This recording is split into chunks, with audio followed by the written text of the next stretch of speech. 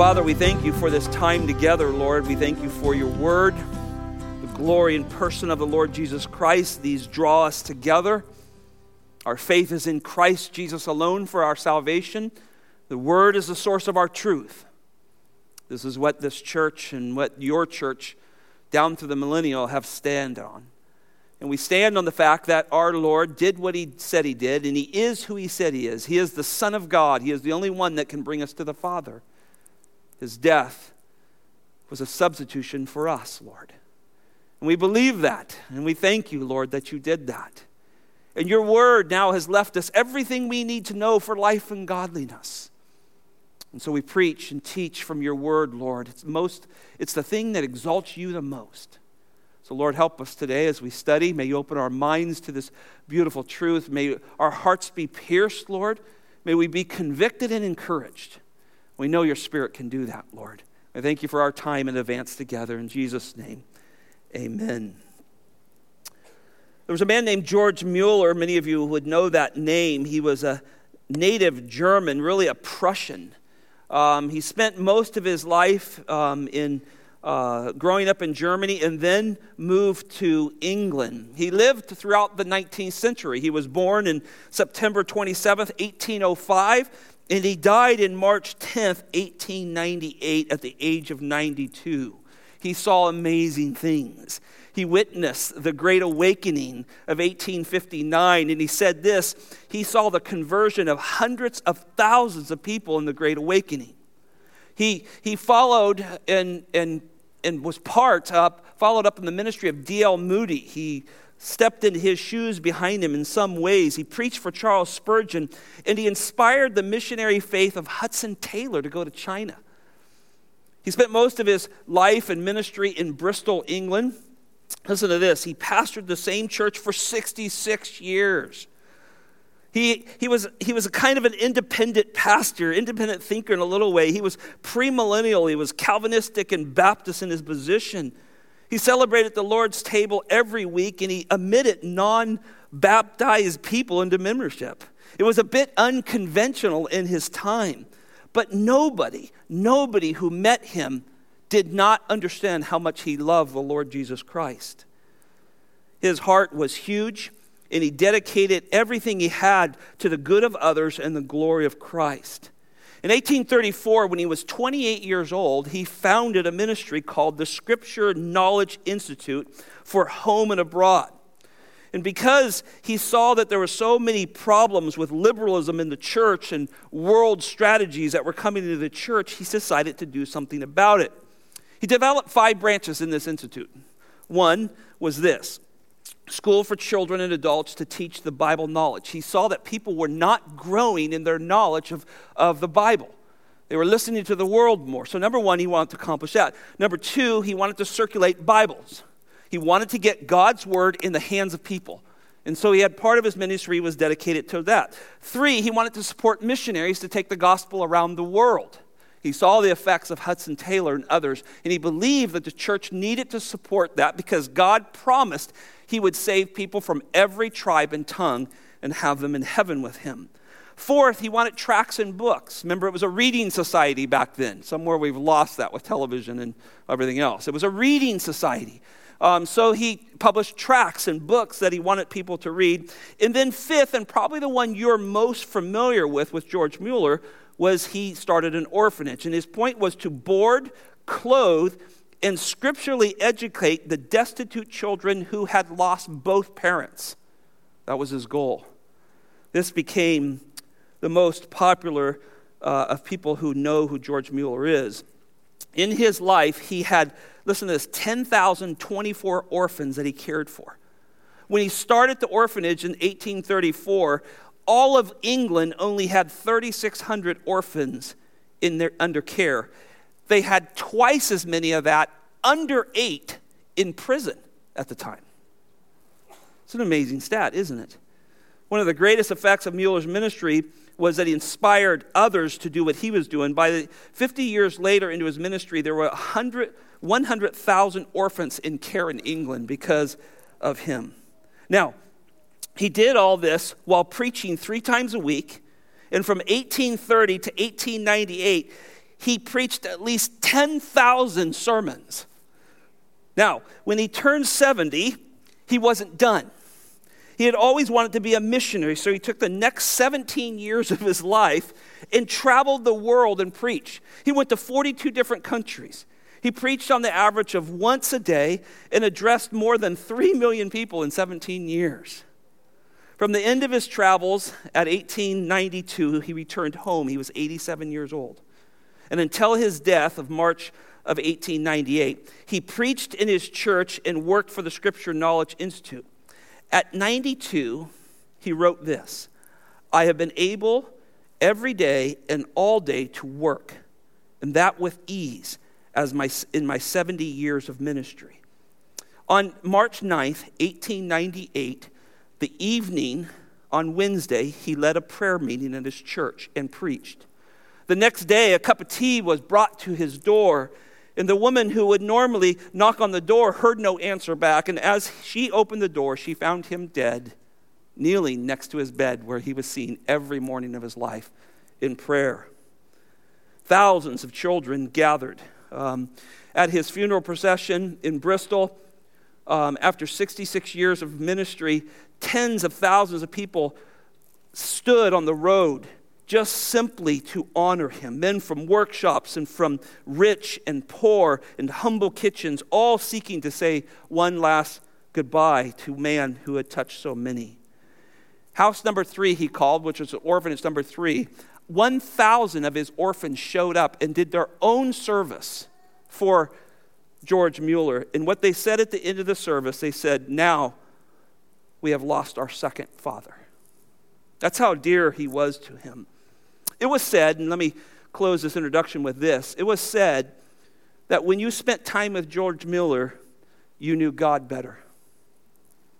When you spent time with him, your faith had led you to see the beauty of Christ like no other. He had a way of anointing Jesus Christ in your presence. He had a trust in God like very few did. And when he died, many said they felt like he was the one who introduced them to the glory of Christ. Well, as we go into this section, it's a very interesting passage in the Scripture. We see actually 3 groups of people. We see haters of God, we see pretenders of God, and then we see true worshipers of God. They're all in this passage that Pastor Brian read to us already. The haters of Christ are obvious. You're going to see them in the first couple of verses. But then you're going to see one who is dedicated to the glory of Christ. She doesn't care about her social class and what people think of her. She is dedicated toward the Lord Jesus Christ, and her actions show what is in her heart. And then you're going to see the pretender.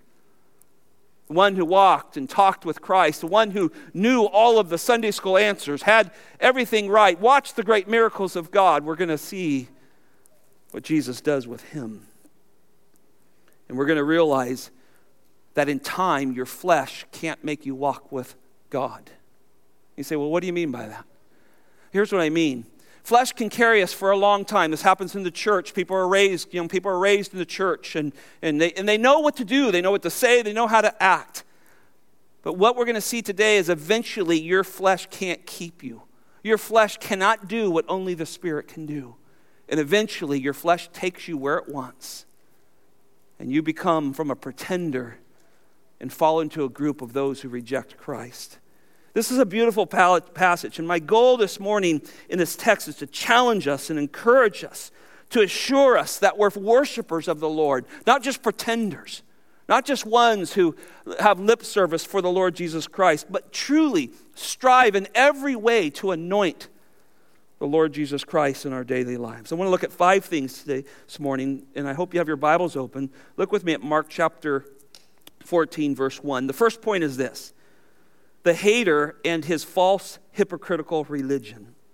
The hater and his false hypocritical religion. Look at verses 1 and 2 with me. Now the Passover and the unleavened bread were 2 days away, and the chief priests and the scribes were seeking how to seize him by stealth and kill him. For they were saying, not during the festival, otherwise there might be a riot of the people. Well, verse 1 is now into a transition. You'll notice this right at the beginning. The first word in the text says now. Well, this marks that something has changed. Remember, Jesus has just spent an incredible amount of time this week teaching in the temple. He not only cleansed it when he came in, but then he came back the next day and he began to teach. And there, the crowds came around him. They were listening to him teach. And then you remember the Sanhedrin, this religious group that had power over the Jewish people, they started sending one after another to test him, to try to dissuade him and tried to discount him. And each one of them he handled with God's word and handled them perfectly and sent them away without able to refute what he said. He showed the example of a widow and her mite in the temple. He took his disciples and wanted them to see this woman who gave all that she had and understand the confusion of the false teachers. And then they came out of the temple. You remember this, and the disciples turned and said, "Well, look at this glorious building. Isn't this so marvelous, Master?" And he said, in three days, I'm tearing it down. And he began to speak of both his death and burial, resurrection, but also the physical destruction of the temple, which pointed towards 70 AD. And then he outlined, look, I do not want you to worship this church that I'm about ready to birth. That's not to be worshiped that way. I don't want the church to worship a building. I don't want them to worship religion. I want them to worship me. And that led them to a long walk from Jerusalem down across the Kidron Valley and up onto the Mount of Olives, where Jesus gave his Olivet Discourse. And that's what we spent our last few weeks in Mark chapter 13. If you've missed that, we'd really encourage you to go back and listen to us as he begins to talk about the return of Christ, the birth pains, the struggles, the lies, and all of the deceit that will go on before the coming of Christ.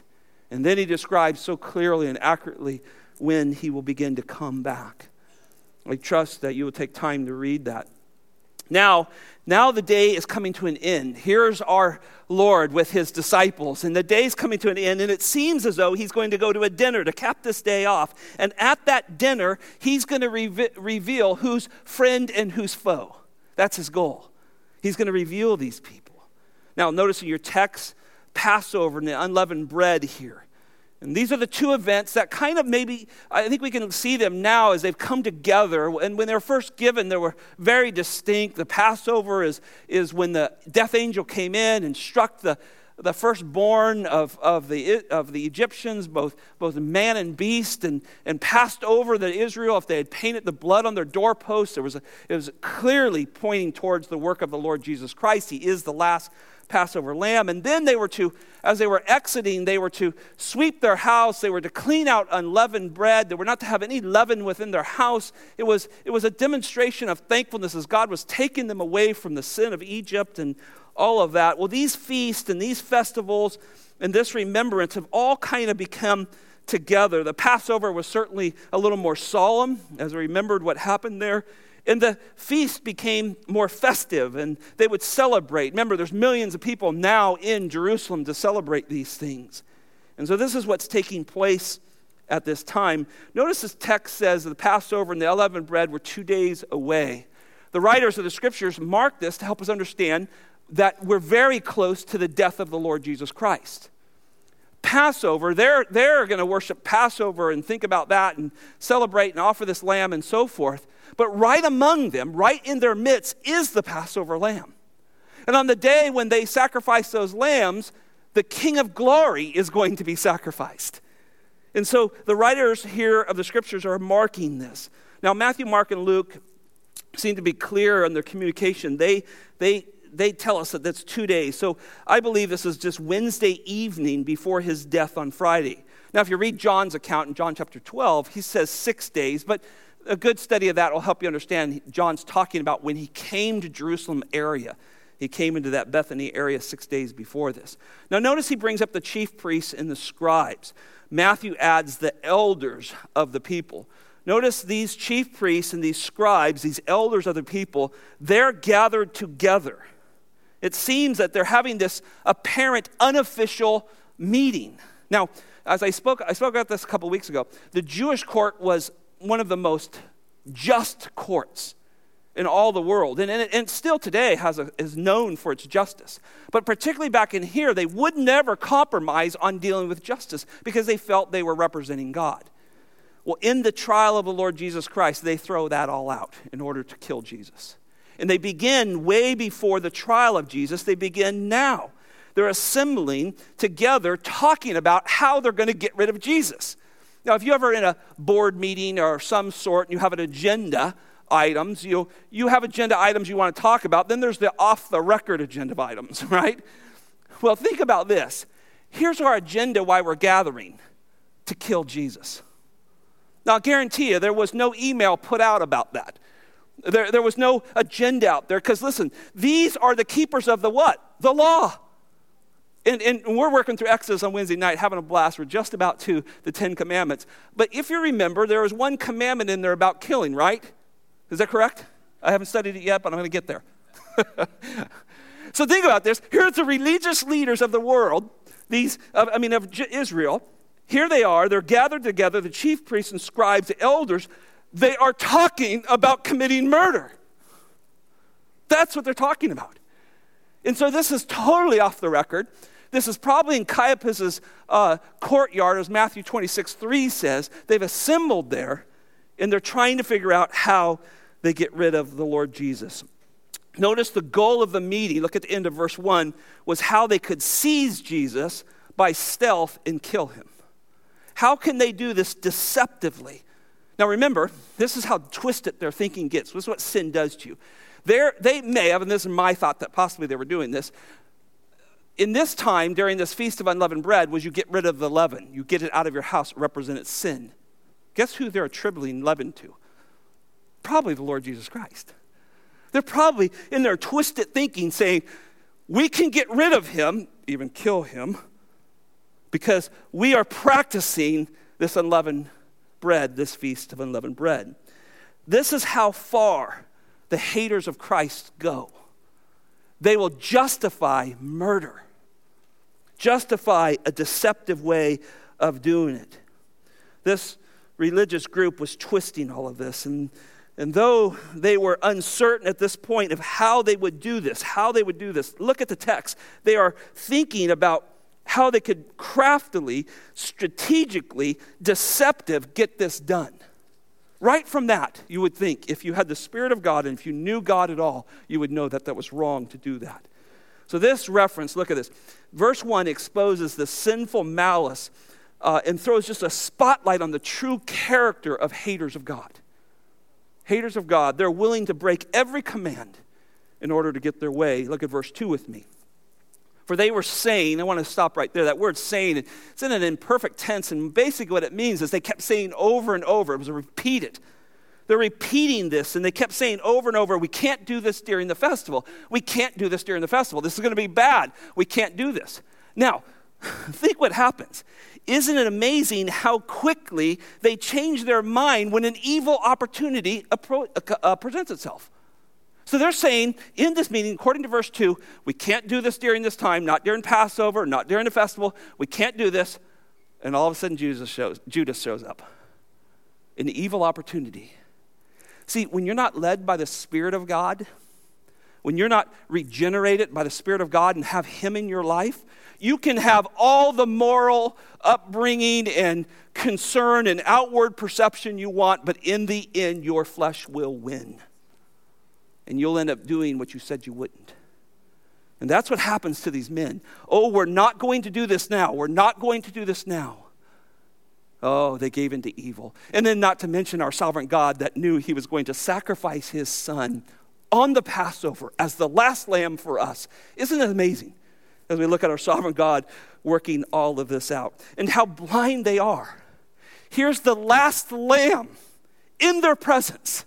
Right there, the one who can bring them to the kingdom of God. Remember, they're all about the kingdom, how they're going to be first in the kingdom and all of those things. The Lamb is in their presence, and they want to destroy Him. This is the wickedness of men. Notice finally into verse 2, to finish this point out, that they're worried about the righting of people. And I think like so many other leaders, whether it be religious or political, the concern is perception, not truth. Can I get an amen? Is that not happening today? We are so concerned with perception, we have no concern with truth anymore in our world today. And they're worried about what are the people going to do? Oh, hey, this could be a problem. And look, when you live your life that way, you live in fear. Here are these great rulers, these 70 men ruling and reigning upon Jerusalem and upon the Jewish people. They're absolutely captured by fear. When you don't have the Spirit of God, you're afraid. These men were afraid of all kinds of things. They were afraid of military response from Romans. They're particularly afraid of their loss of power and jurisdiction. That's what it's about, isn't it? Power. So I got to say the right things and do the right things and be a right perception in front of them so I don't lose the authority that I have. Notice also that they did not want to have any more major financial loss. When Jesus cleansed the temple earlier the week, a couple days before this, oh, that hurt them bad. That hit them right in the wallet. And they're worried about that. Remember, money and power and prestige, that's of the flesh and not the glory of God, not obeying Him. And you can see fear dominates them. They simply feared Jesus. They did not fear the true and living God who they were supposed to be putting forth to the people. Second thought. Number 2, the gospel reveals the true worshiper. The gospel reveals the true worshiper. I love this thought. We're going to look at verse 3 in just a moment. But let me explain the point. When you love the gospel, it exposes who you are. When you preach the gospel, when you sing the gospel, when you set up church around the gospel, the truth, it exposes Christians. See, Christians are drawn to truth. We're drawn to the work of the Lord Jesus Christ. When we hear the pure word of God taught, when we hear the gospel taught, we're drawn to it. We come out to it. We go, that's right. That's what I believe, right? That the Spirit of God resonates with the truth of God's word. And when we preach on Jesus Christ, which we do often here, as long as I'm in this pulpit, we love to exalt Him, right? And that brings people forward. That brings people out. They go, yeah, I love Jesus. He died for me.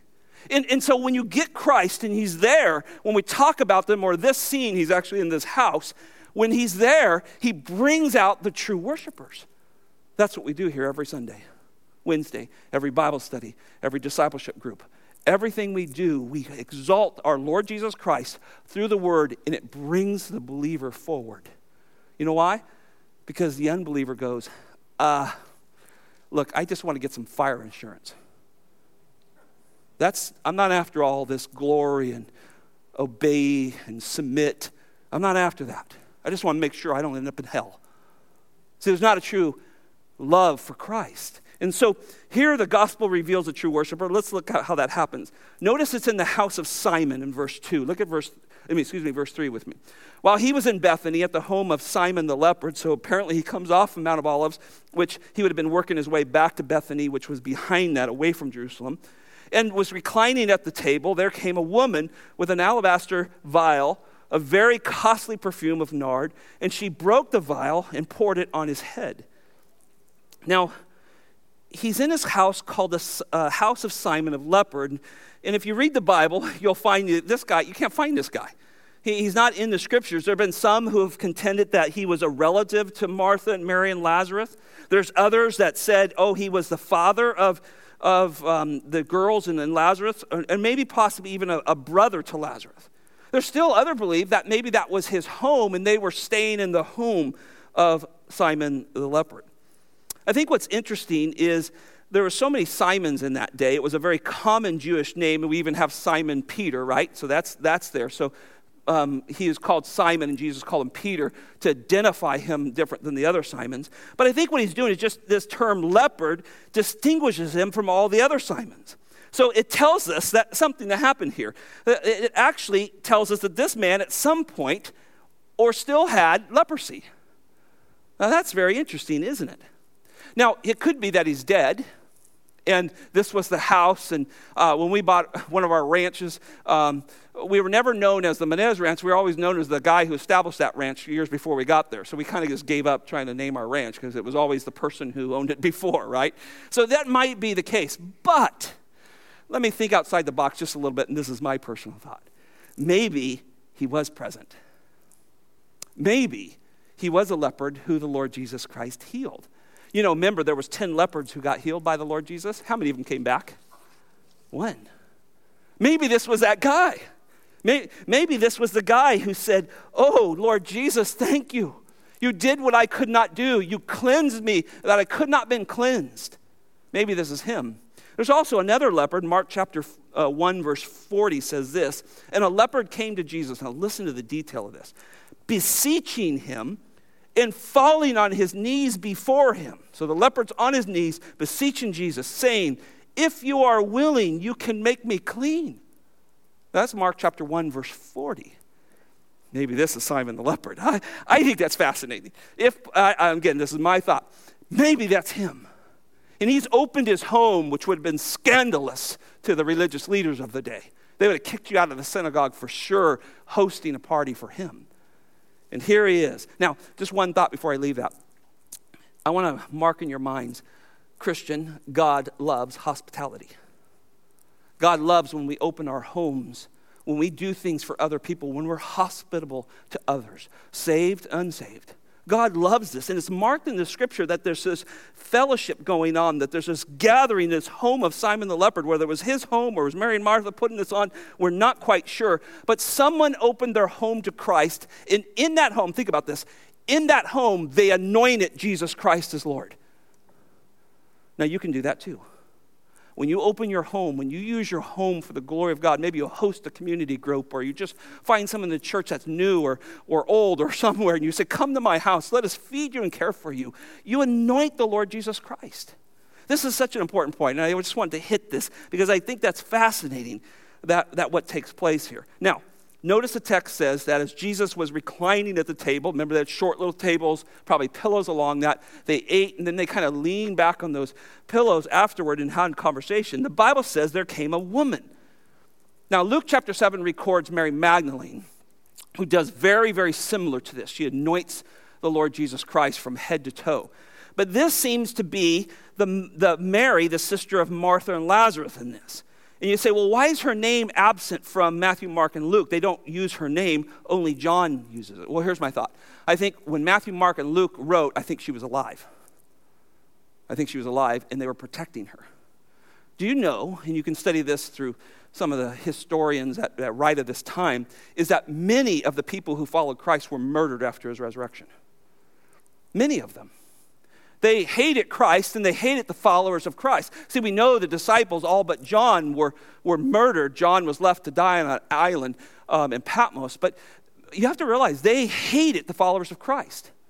And there's many accounts that they went and killed those people. And it's possible that Lazarus not only died once on this world, but died twice. Because they went after him. Because you got to get rid of Lazarus. I mean, you got to get rid of that testimony. You cannot have him walking around the streets of Jerusalem going, yeah, Jesus raised me from the dead. And so it's possible, and here's my thought, I think they were protecting Mary, and I think by the time John writes, which is 90s AD, she is now with the Lord. That's my thinking there. But don't miss, here she comes among these reprehensible men that are in these haters of God, and then soon Judas in the text. Here comes this woman. She does not care about her social status. She's not thinking about what people think of her.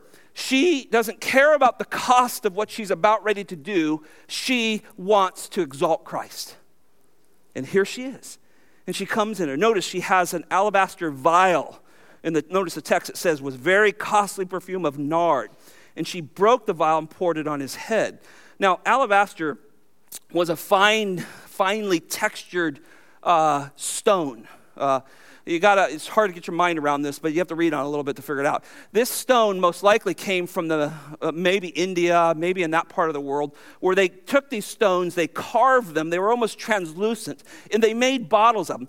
Just the bottle alone was worth so much value. If you ever found one of these things, they're just priceless. So now you have this bottle of alabaster that someone made. It's shaped kind of like a flask in the fact that it had a long neck to it. And it contained about a pound of ointment in there, about 12 ounces. Now, when this ointment was released from this sealed bottle, it gave off this highly aromatic perfume. And evaporated rather quickly, but everybody anywhere in the close area would smell that this thing was opened. Now, notice it was made of nard, the NASB says. This was an ointment that was derived from a plant in India. So you can imagine. Now, look, they don't have FedEx. It's not going to get to you before 10 tomorrow. This thing somewhere, some guy's milking plants. It's taken him forever to get 12 ounces. Some other guy is making a bottle that is out of stone and translucent, and how many of them broke before they got the one done, who knows? This thing is extremely, extremely valuable. Notice the word pure in there, the adjective, means it's unadulterated, it's sealed, it's original, it's trustworthy. This is the real deal. This is not some knockoff you get down on the black market somewhere. And such ointment, look, was so rare and so expensive. The flax themselves with the ointment were given as an inheritance. It was part of your inheritance. It was so valuable. And even we'll see Judas talk about 300 denarii, meaning that's over a year's salary just right there in her hand. That's what she had. Only the wealthy would have such a beautiful item in their possession. There seems to be, listen to this, no hesitation on Mary. Notice in the text, there she came with this alabaster vial, very costly perfume, a pure nard, and she broke the vial, poured it on his head. There's no hesitation. She most likely breaks the neck of that bottle, and without reluctancy, she just pours it on the head of the Lord Jesus Christ. Matthew and Mark tell us that Mary poured the costly perfume on his head, and John says that she wiped it with his feet. So not only did she pour it there, she began to take that and wipe his body down, wipe it down all the way to his feet. She was anointing our Savior. Now, it was common in this day when you came to a festival that when you came into somebody's house, a family member or something like that, they would pour a little oil on your head and rub it in because it was a very dry climate. It kind of looked like I put a little stuff in my hair too, makes you look a little better after you've been walking out in the dusty streets of the highways and byways. And it was a very kind gesture. But this was not that in any sense. This story of Mary's graceful act is one of the most beautiful recorded. In fact, you'll see at the end, the Bible says it'll always be remembered. This is a story of love and devotion. This is a story of immeasurable effort that comes out of this heart of this woman in amongst haters and pretenders. Now, let me close this point out with this thought. Just earlier that day, Jesus is refuting all of these religious leaders that are coming and attacking him. And in it, he talks about what is the greatest command. Do you remember that? And the man says it back. Jesus had already taught on this earlier in his ministry. He said that the greatest command was to love the Lord your God with all your heart, your soul, your mind, and your strength, and to love your neighbor as yourself. Well, guess who was listening? Mary. Mary was listening to that. And here we're going to see the disciples. They're not listening, I don't think. She says, I'll give him everything I have. Maybe Father had set that aside, particularly for Mary. Mary, I know you're a woman, that its life is difficult as a woman. This will see you through. Use this in a time of need. She saw that as, this is my opportunity to give all to the Lord. Because she believed, you love the Lord with all your heart, with all your soul, and with all your strength. And love your neighbor like yourself. Third thought, the gospel and true worship will eventually expose pretenders. The gospel and true worship will eventually expose the pretender. Now, point 3, we said the worship of Christ exposes the believer, right? The true follower. Well, the gospel does that for the unbeliever as well, for the pretender. When you preach the gospel, look, when we preach the gospel like we do, you're only going to last here so long. I had a person leave my church one time and said, I'm going somewhere else. All you do is preach about Jesus Christ. I said, would you put that on writing? I really want that written down somewhere. See, you either say, I love Christ. He's everything to me. I see him from Genesis to Revelation. He's the theme of the scriptures. He's the story of God. He's God's son sent to rescue us. And you're captured by that. Or you get bugged by it after a while. You go, I need something for life here. Come on, give me something to get through these days. Not knowing that Jesus Christ is what you need for your finances, your marriage, your children, your neighbors, everything else. He's everything you need. All contained in the all-sufficient Word of God. And so the gospel and true worship eventually exposes the pretenders. And you're going to see it. Judas has worked very hard for 3 years to hide his real motives. For 3 years he has said, oh yeah, this is cool. Oh, we're going along with that. And now he cannot stand it anymore. His flesh is going to come out. Watch what he does. Look at 4 and 5. But some were indignant, remarking to one another, why has this perfume been wasted? For this perfume might have been sold for over 300 denarii, and the money be given to the poor, and they were scolding her. Now, the Bible uses the word indignant. I want to explain that word. It means an inward, strong, angry reaction. Now, it's very important. Certainly that was on the outside, but it came from the inside. Whoever this is, and we think we know who it is very angry. Something is now exposing their real God, what they really love. And it's starting to come out of this. Indignation is coming out. Matthew uses the term that the disciples, plural. And notice at the end of verse 5, and it says, they were scolding her. So here it says there were some disciples who kind of jumped on the bandwagon with Judas, right? I'm going to show you that just in a minute. But Jesus' reaction to this backs off the true followers, and Judas comes forward as the pretender. That's what happens here. John chapter 12, 4 through 6. This is what the Bible says. But Judas Iscariot, one of the disciples, this is John's commentary, who was intending to betray him, said, quote, why was this perfume not sold for 300 denarii and given to the poor? End quote. Now John comes back again. Now he said this, Judas, not because he was concerned about the poor, but because he was a thief. And he had control of the money box, and he used to pilfer from it. So John, here years later, brings out, oh, this is what we're talking about. So you can see the scene. Judas says something that sounds cool and righteous, right? Oh, yeah. Take care of the poor, the children. People say that all the time, right? But then Jesus is going to rebuke that comment, and all of a sudden the other disciples will go, ooh, he's right, but not Judas. This glorious, really gospel presentation of the glory of who Christ is brings Judas to the forefront as being a pretender. He doesn't belong here. Notice the word why. Notice he says this. And this is a quote from Judas here in Mark. Why has this perfume been wasted? So Judas is asking, to what end has this served? He's implying that this is an injustice, that this is an irreplaceable loss. He doesn't get it. He doesn't see the value of it. And so he sees this as irreplaceable. Once that bottle's broken, oh, it's over. He does not see the worship of Christ. Instead, Judas hides behind this hypocritical statement about helping the poor. About helping the poor.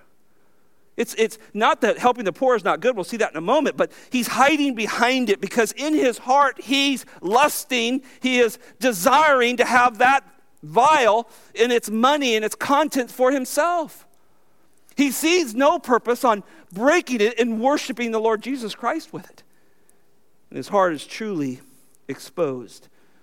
And then notice the statement. If that wasn't all bad enough, notice it says, and they were scolding her. In other words, why would you waste this precious commodity that could bring you great value on Jesus? See, Judas knew the value of it. It's a year's wages. Year's wages in those days was hard wages to be earned.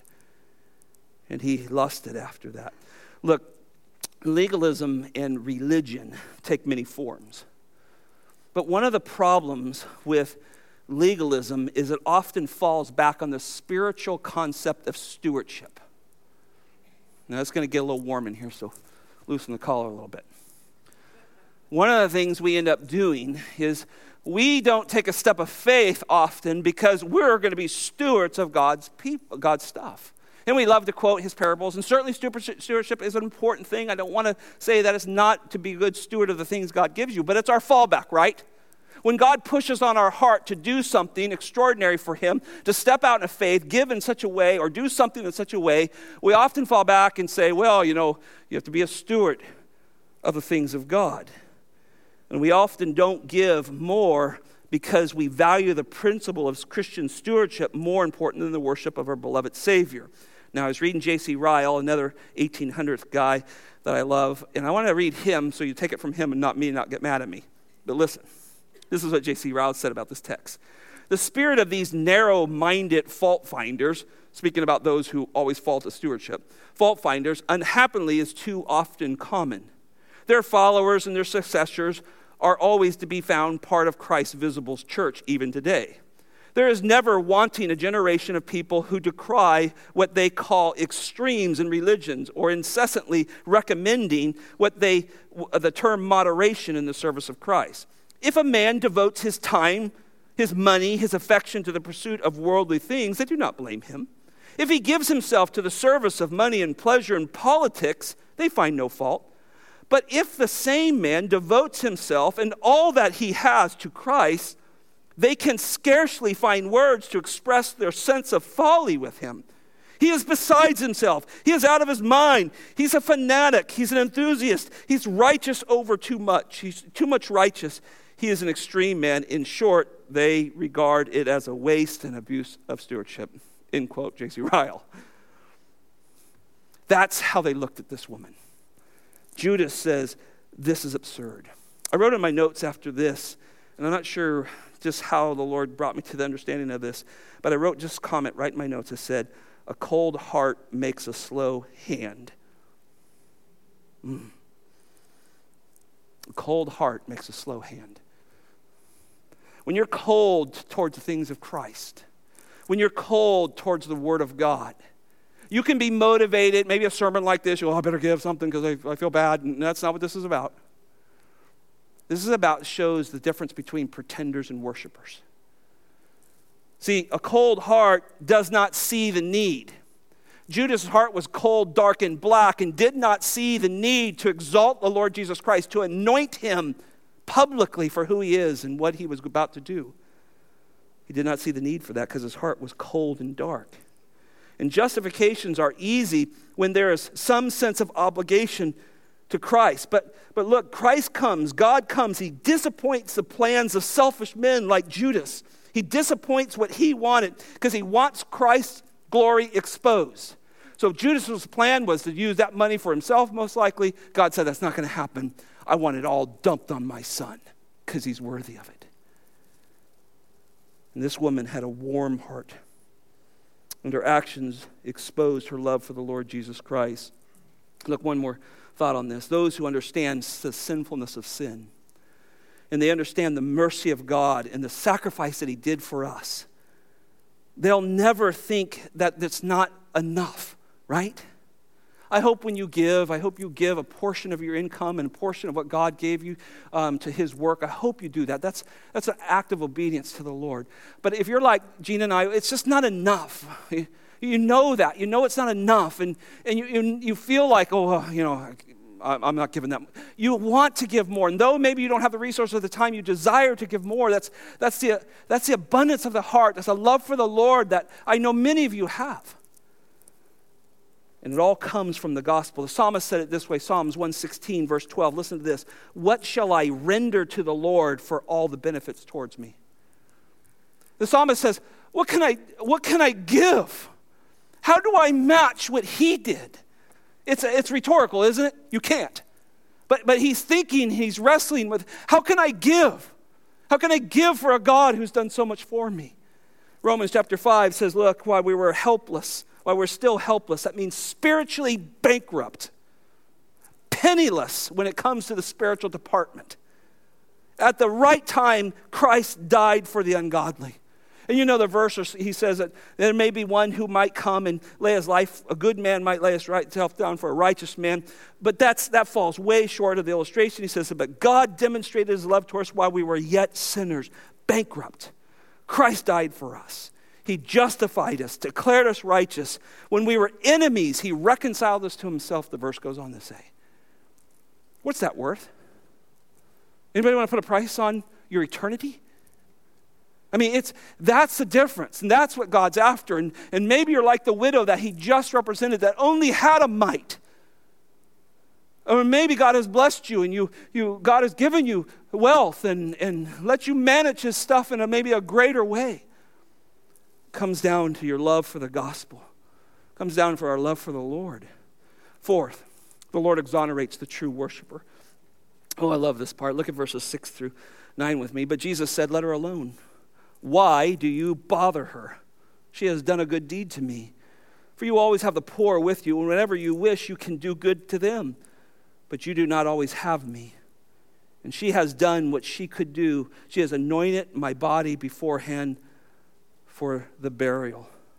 Verse 9. Truly I say to you, whenever the gospel is preached in all the world, in the whole world, what this woman has done will also be spoken in memory of her. Well, this statement about Mary rivals anything he says about anybody else. He speaks about a Roman centurion and his faith, and there's others. But this is unrivaled statement about this woman. And notice his protection of her. He protects those who give, those who worship her, doesn't he? He says, leave her alone. Imagine when you heard him say that. This is the same one who said, seas be still, deaf see, dead men rise, all that. He says, leave her alone. Can you imagine the silence in that room? I'm not with Judas. I mean, what a statement. And here our Lord protecting this dear sister in the Lord. And notice now he uses the word why. The why was back up there, this injustice, and why would this happen? Now he uses the same term. He says, why do you bother her? In a sense, he now is saying, why are you doing this act of injustice to her? You called her act of injustice. Why are you being unjust to her? Why are you doing this? And only Jesus sees this woman's act as a devotion to him, as beautiful. Notice he calls it a good deed. Then notice Jesus immediately is contrasting her beautiful worship to their complaining spirit. Oh, the Lord does this to me all the time.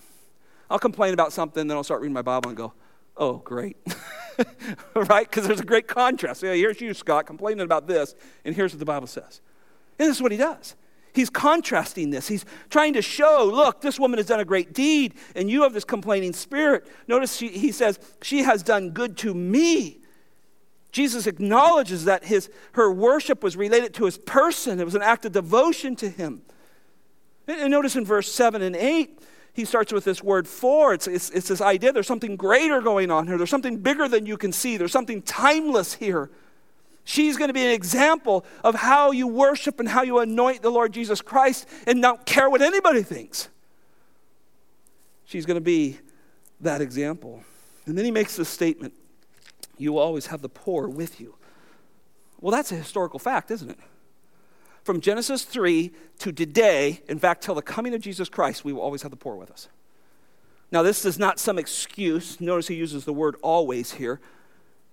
It's not an excuse for Christians not to care for poor. We strive to do that here. Our deacons work hard to care for those who are struggling in our church and sometimes even out of our church. The amount of people we've helped during even this time is good, but that's not what it is. Jesus is saying, look, since the fall, man has been spiritually and physically bankrupt. You're going to have them till I set my feet back on this earth and set up my kingdom. They're going to be with you. I am not. And brothers and sisters, we should think about this for just a moment. We have this limited time with the Lord Jesus Christ here, right? As him ruling on our hearts here on this earth. Meaning, listen, think about this. For 1 bazillion years from now, I'll be alive with Christ. I maybe get 70, 80, if I'm fortunate, and I don't know if that's even what I want, 90 years on this earth. Incomparable to eternity. So we take these opportunities to worship the Lord. And yes, the poor are here. And yes, it's a biblical thing to care for those in needs, and we should do those things. But Christ is above all. And he's recognizing that, and he's calling Judas out. You hypocritical pretender. You're going to hide behind that political statement, aren't you? You're not going to have me much longer. I mean, what a statement that he makes. Notice, he says, she has done what she could. This is particular to Mark, and it means that she saw the opportunity to worship the Lord, and she took it. She didn't say, well, maybe next week. There was no next week. Jesus is dying in 48 hours. She saw her opportunity and she said, this is my time to honor and glorify the Savior. And she takes that. This is why she's to be remembered. Look, when I studied this, I got to confess to you, man, your conscience is stabbed. I hope yours is too, not by me, but by the Spirit of God, that you go, wow, God, I want to worship you in such a way. I want to see these opportunities and seize them to anoint you in front of whoever. I want to exalt you. Listen, brothers and sisters, the day is coming, we're going to end up doing that. They're not going to let us keep doing what we're doing forever. The haters and the pretenders will gather together and they will stand against the church. And we will have the great opportunity to publicly say, we stand with the Lord Jesus Christ. My life is his. And that's coming more. And so I think now we learn and we look at a woman like this and we learn from it. Notice it says at the end of 8, he says, she's preparing my body beforehand for burial. What an interesting thing. I'm not sure Mary understood, or maybe she did. Maybe she was listening when Jesus said over at least 11 times throughout the Gospels that I'm going to be crucified. I'm going to fall into the hands of evil men and they're going to crucify me and put me to death and I'm going to be buried and I'm going to rise again. Maybe she did. Maybe out of all of them, she was listening and say, the Messiah is going to die. That was not in the radar of most Jewish people, including the disciples. They're more worried about, do I get the left hand or get the right hand? What throne do I get to sit on? Maybe she understood that. And so, listen, this is a pre-burial anointing. And one of the things, if you study, I don't think Mary of Bethany was at the tomb on the resurrection day. I think it's the other Marys that are there. This may have been his only anointing because I don't think Joseph of Arimathea and Nicodemus did a very good job with it, according to the ladies. And by the time the ladies get there, what? He's raised from the dead. So this is his anointing. This is pointing to him as the sacrifice for our sins. This is the Son of God. He needs to be anointed. Notice the Bible says wherever the gospel is preached, he says, truly, verse 9, I say to you, look, this is unparalleled promise, God says. Truly, I say to you, when the gospel is preached to the world, she will be remembered. And that means whatever place the gospel goes, this is part of it. There's people who will stand up for the gospel of Jesus Christ. This is who we look for around the world to support, to be a part of ministry around the world. And this woman right here, he says, what this woman has done will be spoken in memory. And let me just tie this up and then we'll quickly hit our last point. I don't think it's only her, but I think it's every other brother and sister who's ever stood up for the Lord Jesus and gave from his heart or from her heart. I think that's all part of the gospel message. Gospel is certainly Jesus' death, burial, and resurrection for us, but it's a whole group of people who believe that and stand with it. And so Mary's actions and all those who proclaim the gospel in their lives are a memorial of his crucifixion and his resurrection. We're a memorial. The Bible says we are the body of Christ. So we're a memorial to him. And so when the gospel is preached, there's dear brothers and sisters that call me all the time and said, thank the church that they care for us and they stand with the gospel as we're over here doing what we're doing. You're a memorial of what Christ did. Last thought, 5. In the end, there is no difference between the haters and the pretenders. There's no difference between the haters and the pretenders. Look at verse 10 and 11. Then Judas Iscariot, who was one of the 12, went off to the chief priests in order to betray him to them. And they were glad when they heard this and promised to give him money. And he began to seek how to betray him at the opportune time. In all of history, there's no greater name associated with a pretender than Judas. You moms and dads are thinking about naming your kid. I don't think you've looked at the list of the top 10 names and found Judas there. You may have found Jude. He's one of the disciples of Christ, but you don't find Judas because he's always associated with a betrayal of Christ and a pretender. And here we now see him being called one of the 12, one who walked and talked and witnessed the ministry of Jesus Christ. Now Judas stands in great contrast to the beauty of Mary and what she did. He's an absolute contrast to her. Mary exalts him. He betrays him. Mary goes against society and peer pressure. He goes with it and falls into condemnation.